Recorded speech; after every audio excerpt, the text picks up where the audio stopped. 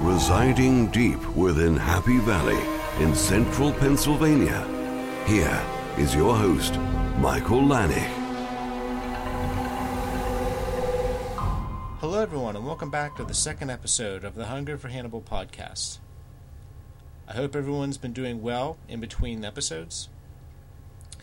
I posted my first episode, the recap of the first episode of Hannibal, and I got some very nice comments for some people online, and thank you very much, by the way. But I was also told that I need to work on my waffling skills. And that's what I'm going to try to do for you today. I don't know whether it's going to be good at all, but I'm going to hopefully get an A for effort, if nothing else. Hopefully. Okay, so anyway, I guess I'll tell you a little bit more about my life, who I am, what's going on in my life at the moment, and go from there. Okay, so I'm married. We have a cat. We have no kids, and our cat is named Nona. Now, she's a Maine Coon, and I don't know if you know what a Maine Coon is. They have long hair. They are excellent mousers. And Nona is about 8.5 pounds, so she's very svelte, very pretty. She's a tortoise shell, which means she has a lot of different colors in her fur. Right now we're watching my parents' cat. He's also a Maine Coon, but since he's a male, males get bigger than the females, and he weighs almost 20 pounds, which, to be honest, is a little big. They get bigger, but they shouldn't probably get as big as that. I think my mom gives them way too many treats. Yeah, so my parents are on vacation right now, which is why we have them. They're going to be gone for a little while. We've watched them before, and that's what we're doing now. In Pennsylvania, it is bitterly cold. We've had some really cold days. I'm talking well into the negatives, which is unusual even for here, even for this place. And we just had a pretty severe snowstorm hit the area, making travel dangerous, if not outright possible.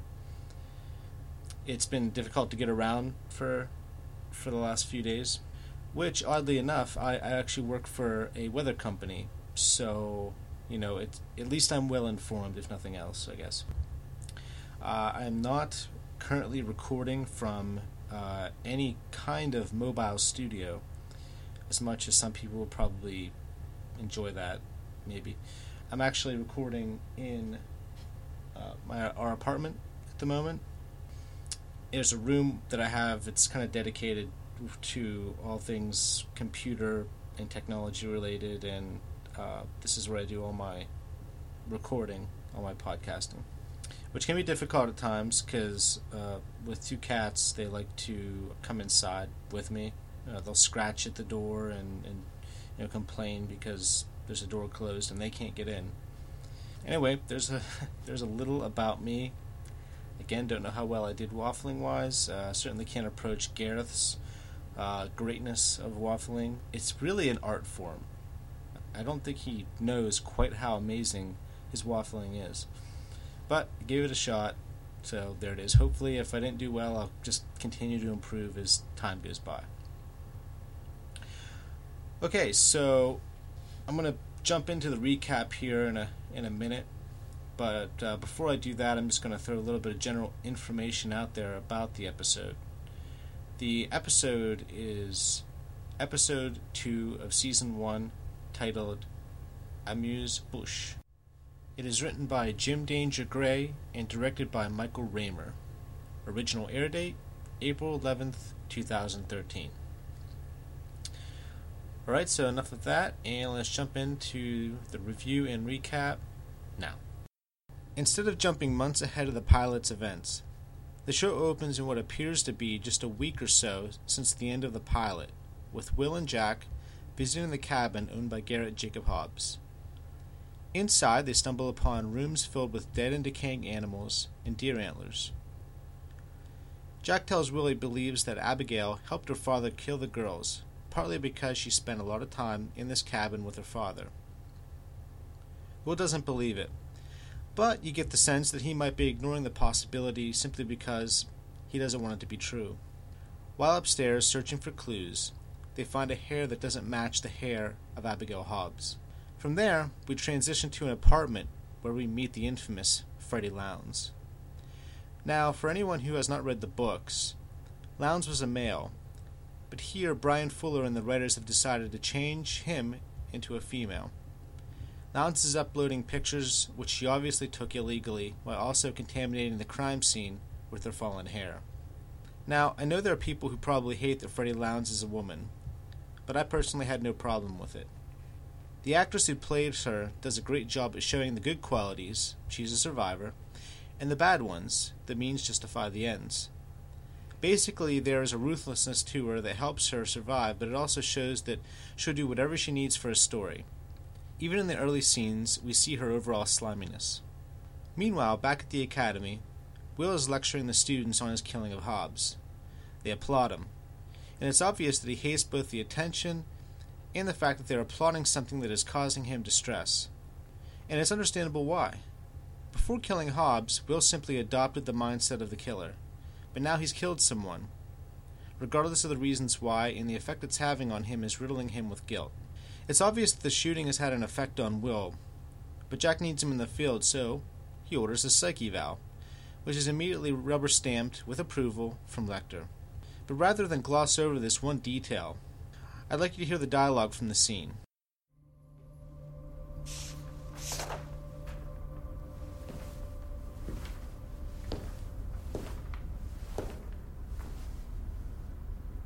What's that? Your psychological evaluation. You're totally functional and more or less sane. Well done. Did you just rubber stamp me? Yes. Jack Crawford may lay his weary head to rest knowing he didn't break you, and our conversation can proceed unobstructed by paperwork. Jack thinks I need therapy.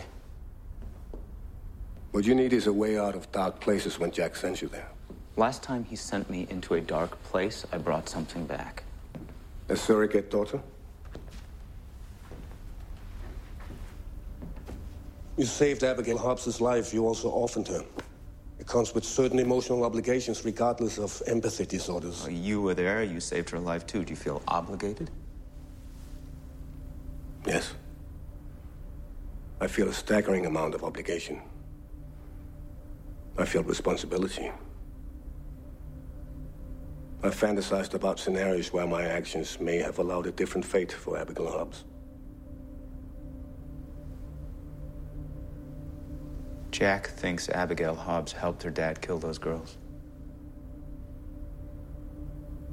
How does that make you feel? How does it make you feel? I find it vulgar. Me too. And entirely possible. It's not what happened. Jack will ask her when she wakes up. Oh, he'll have one of us ask her. Is this therapy or a support group? It's whatever you need it to be. And well, the mirrors in your mind can reflect the best of yourself, not the worst of someone else. You're listening to the Hungry for Hannibal podcast. Lecter here is about as smooth and as slippery as any snake you're likely to meet. He plants the idea in Will's head that Jack is pushing him into dangerous waters, regardless of what it does to him, and a therapy for Will is his way of sleeping better at night. Already we can see the subtle manipulation beginning to work its way into Will's mind.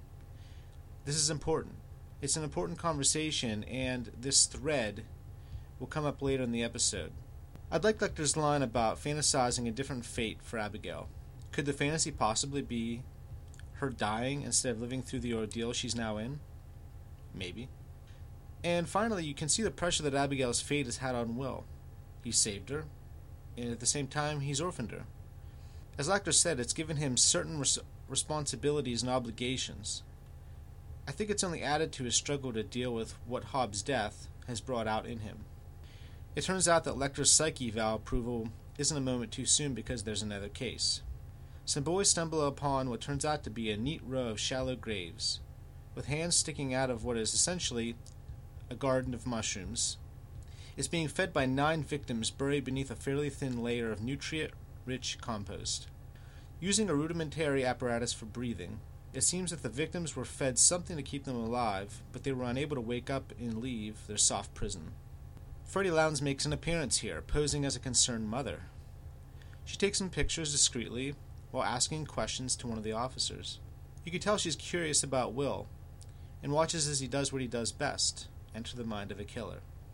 You can tell the gears in her mind are already moving towards another sensational story she can use for her blog.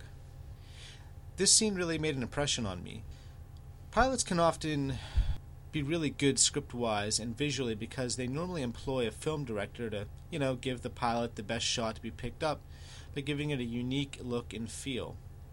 Knowing Fuller's past work, I was reasonably confident that it would continue after the pilot episode and we would see good episodes afterwards. But this was the point where I think I felt relieved.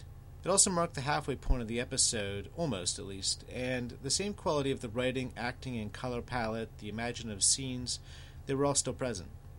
And to be honest, I don't think I've questioned whether this show is going to be great ever since.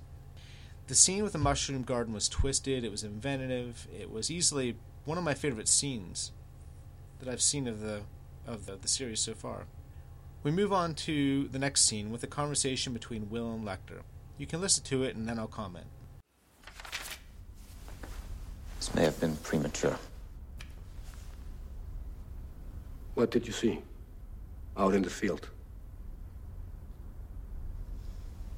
Hobbs. An association? No, a hallucination. I saw him lying there in someone else's grave. Did you tell Jack what you saw? No. It's stress. Not worth reporting. You displaced the victim of another killer's crime with what could arguably be considered your victim. I don't consider Hobbs my victim. What do you consider him? Dead. Is it harder imagining the thrill somebody else feels killing, now that you've done it yourself?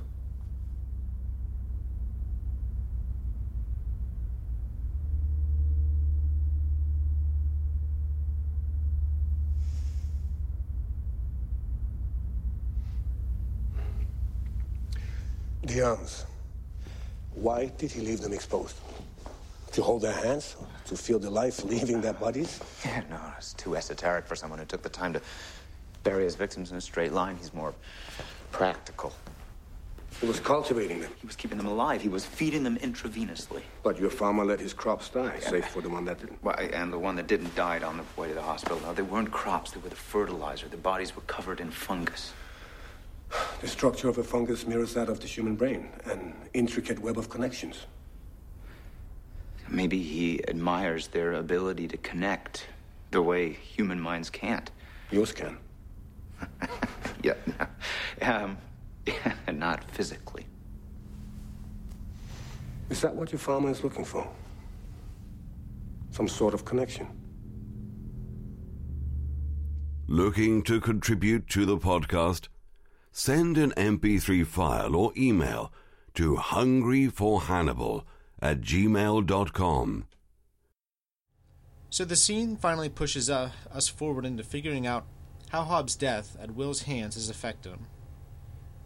He's now admitted that it's harder to imagine the thrill or killing another person now that he's done it himself.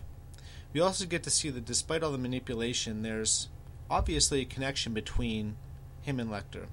We see them working out why the killer is planting the bodies and using them to feed the mushrooms. Now, I'm sure that Will would have worked this out eventually, but in Hannibal, he's found someone he can bounce ideas off of and not feel like, the person that he's talking to doesn't understand him, or that they'll be brushed aside as, being stupid or, just off the main track. The idea that the killer is seeking connection is intelligent, twisted, and I think deeper than most TV shows aim to be. Again, this conversation provides a second thread, which twists with the first, and will lead to something later down the line in the episode. Freddy lounges outside Hannibal's office, listening and recording their conversation, awkwardly posing as someone seeking therapy. The problem is that Hannibal is far more intelligent and immediately recognizes her. He makes her delete the conversation between both he and Will. And we know that Hannibal doesn't like rudeness, and the way the scene ends leaves it fairly ambiguous as to her fate.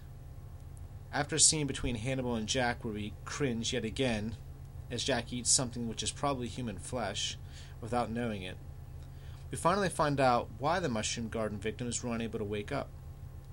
Turns out they were diabetics, and the killer was force-feeding them sugar water, and in doing so, putting them in a comatose state. Will theorizes that the killer is probably a doctor or pharmacist, who would be able to have direct access to the patient and their medication. We finally meet the killer, E. Stamets. Well, that's what appears on his name tag. Will was right. He's a pharmacist who tags his next victim, a woman who comes in to get her insulin.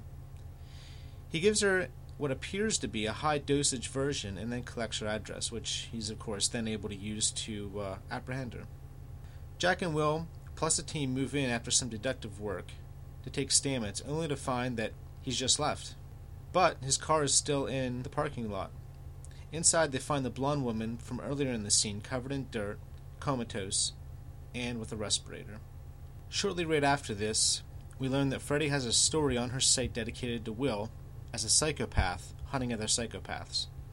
Jack moves in and confronts her at the hotel and threatens her.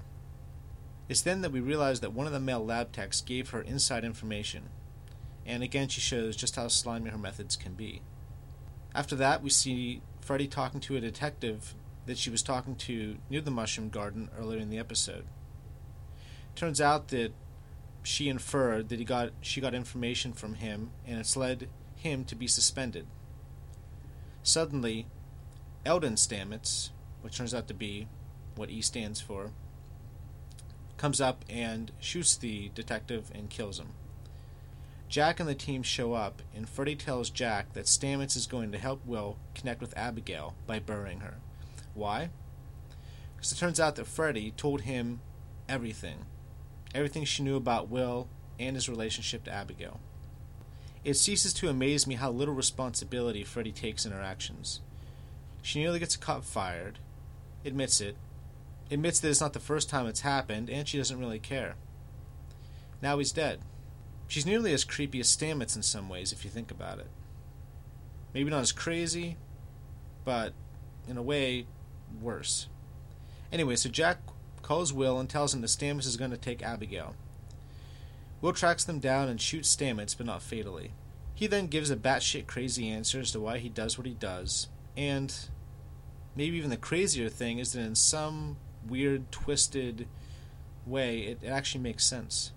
We come to the third and final scene I want you to listen to today because it's between, again, Will and Lecter. Then I'll give my thoughts. When you shot Eldon Stamets, who was it that you saw?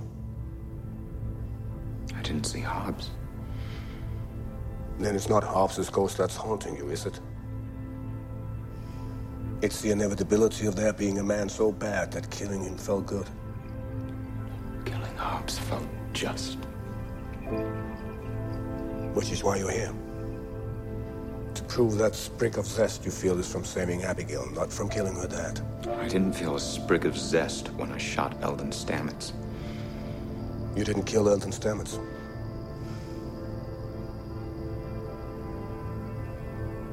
I thought about it. I'm still not entirely sure that wasn't my intention, pulling the trigger.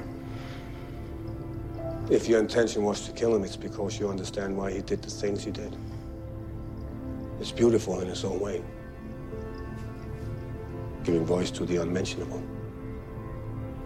I should have stuck to fixing boat motors in Louisiana. A boat engine is a machine, a predictable problem. Easy to solve. You fail, there's a paddle. Where was your paddle with Hobbs? You're supposed to be my paddle. I am. It wasn't the act of killing Hobbs that got you down, was it?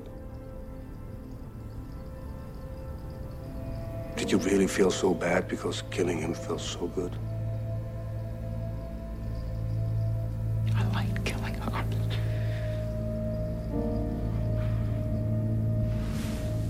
Killing must feel good to God, too. He does it all the time.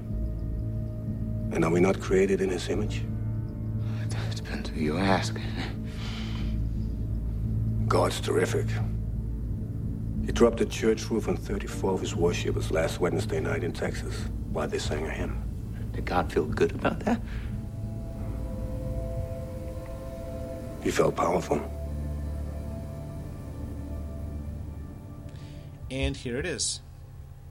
The first two scenes I had you listen to moved us further towards Lecter asking the question and Will providing a truthful answer. The fact is, he liked killing Hobbs. It made him feel powerful.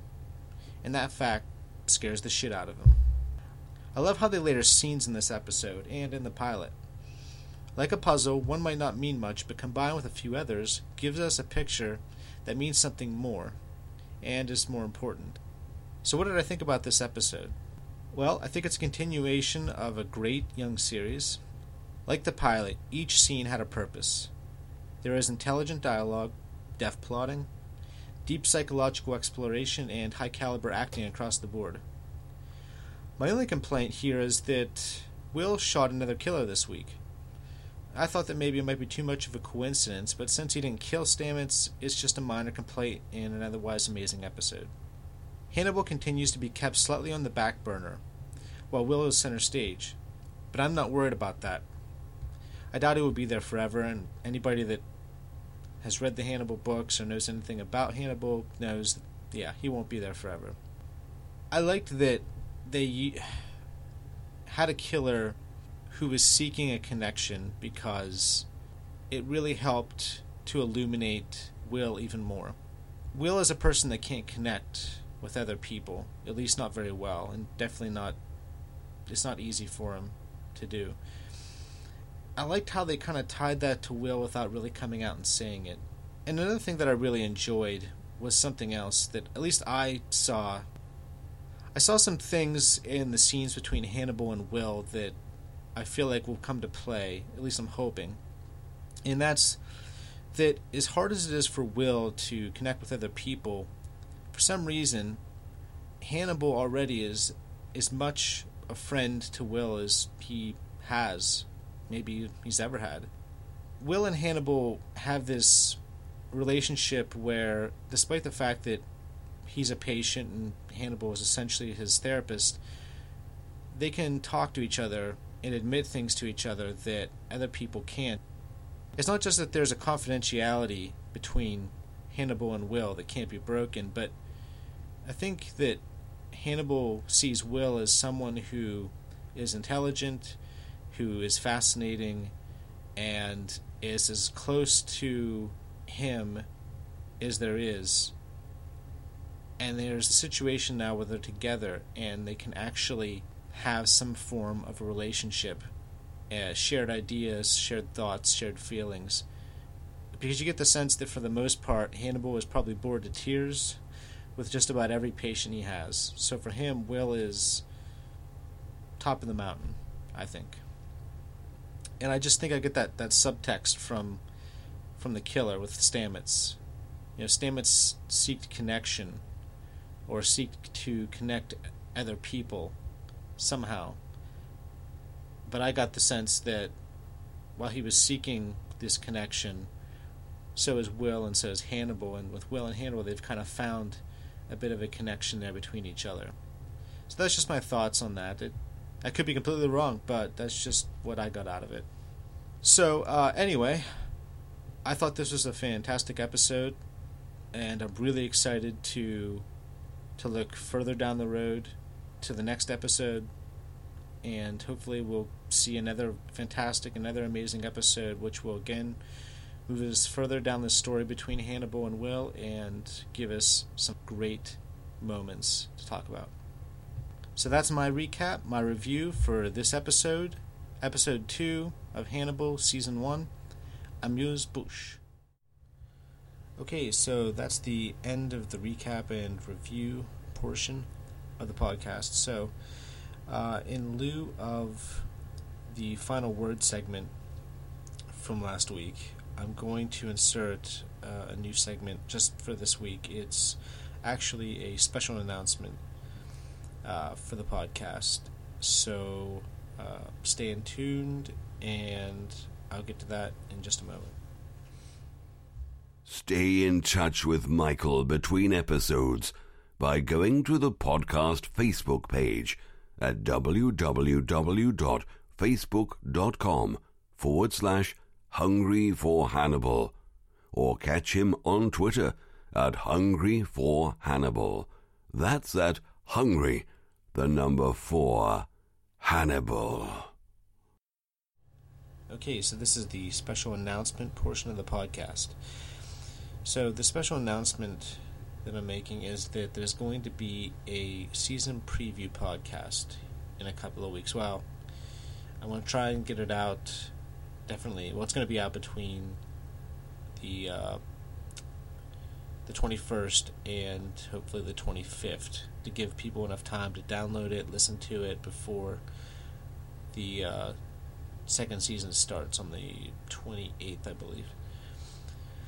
So I'm looking for any questions that you would want to pose to me and the group of guest hosts that I'm assembling right now to assist me in talking about Hannibal for an hour or two.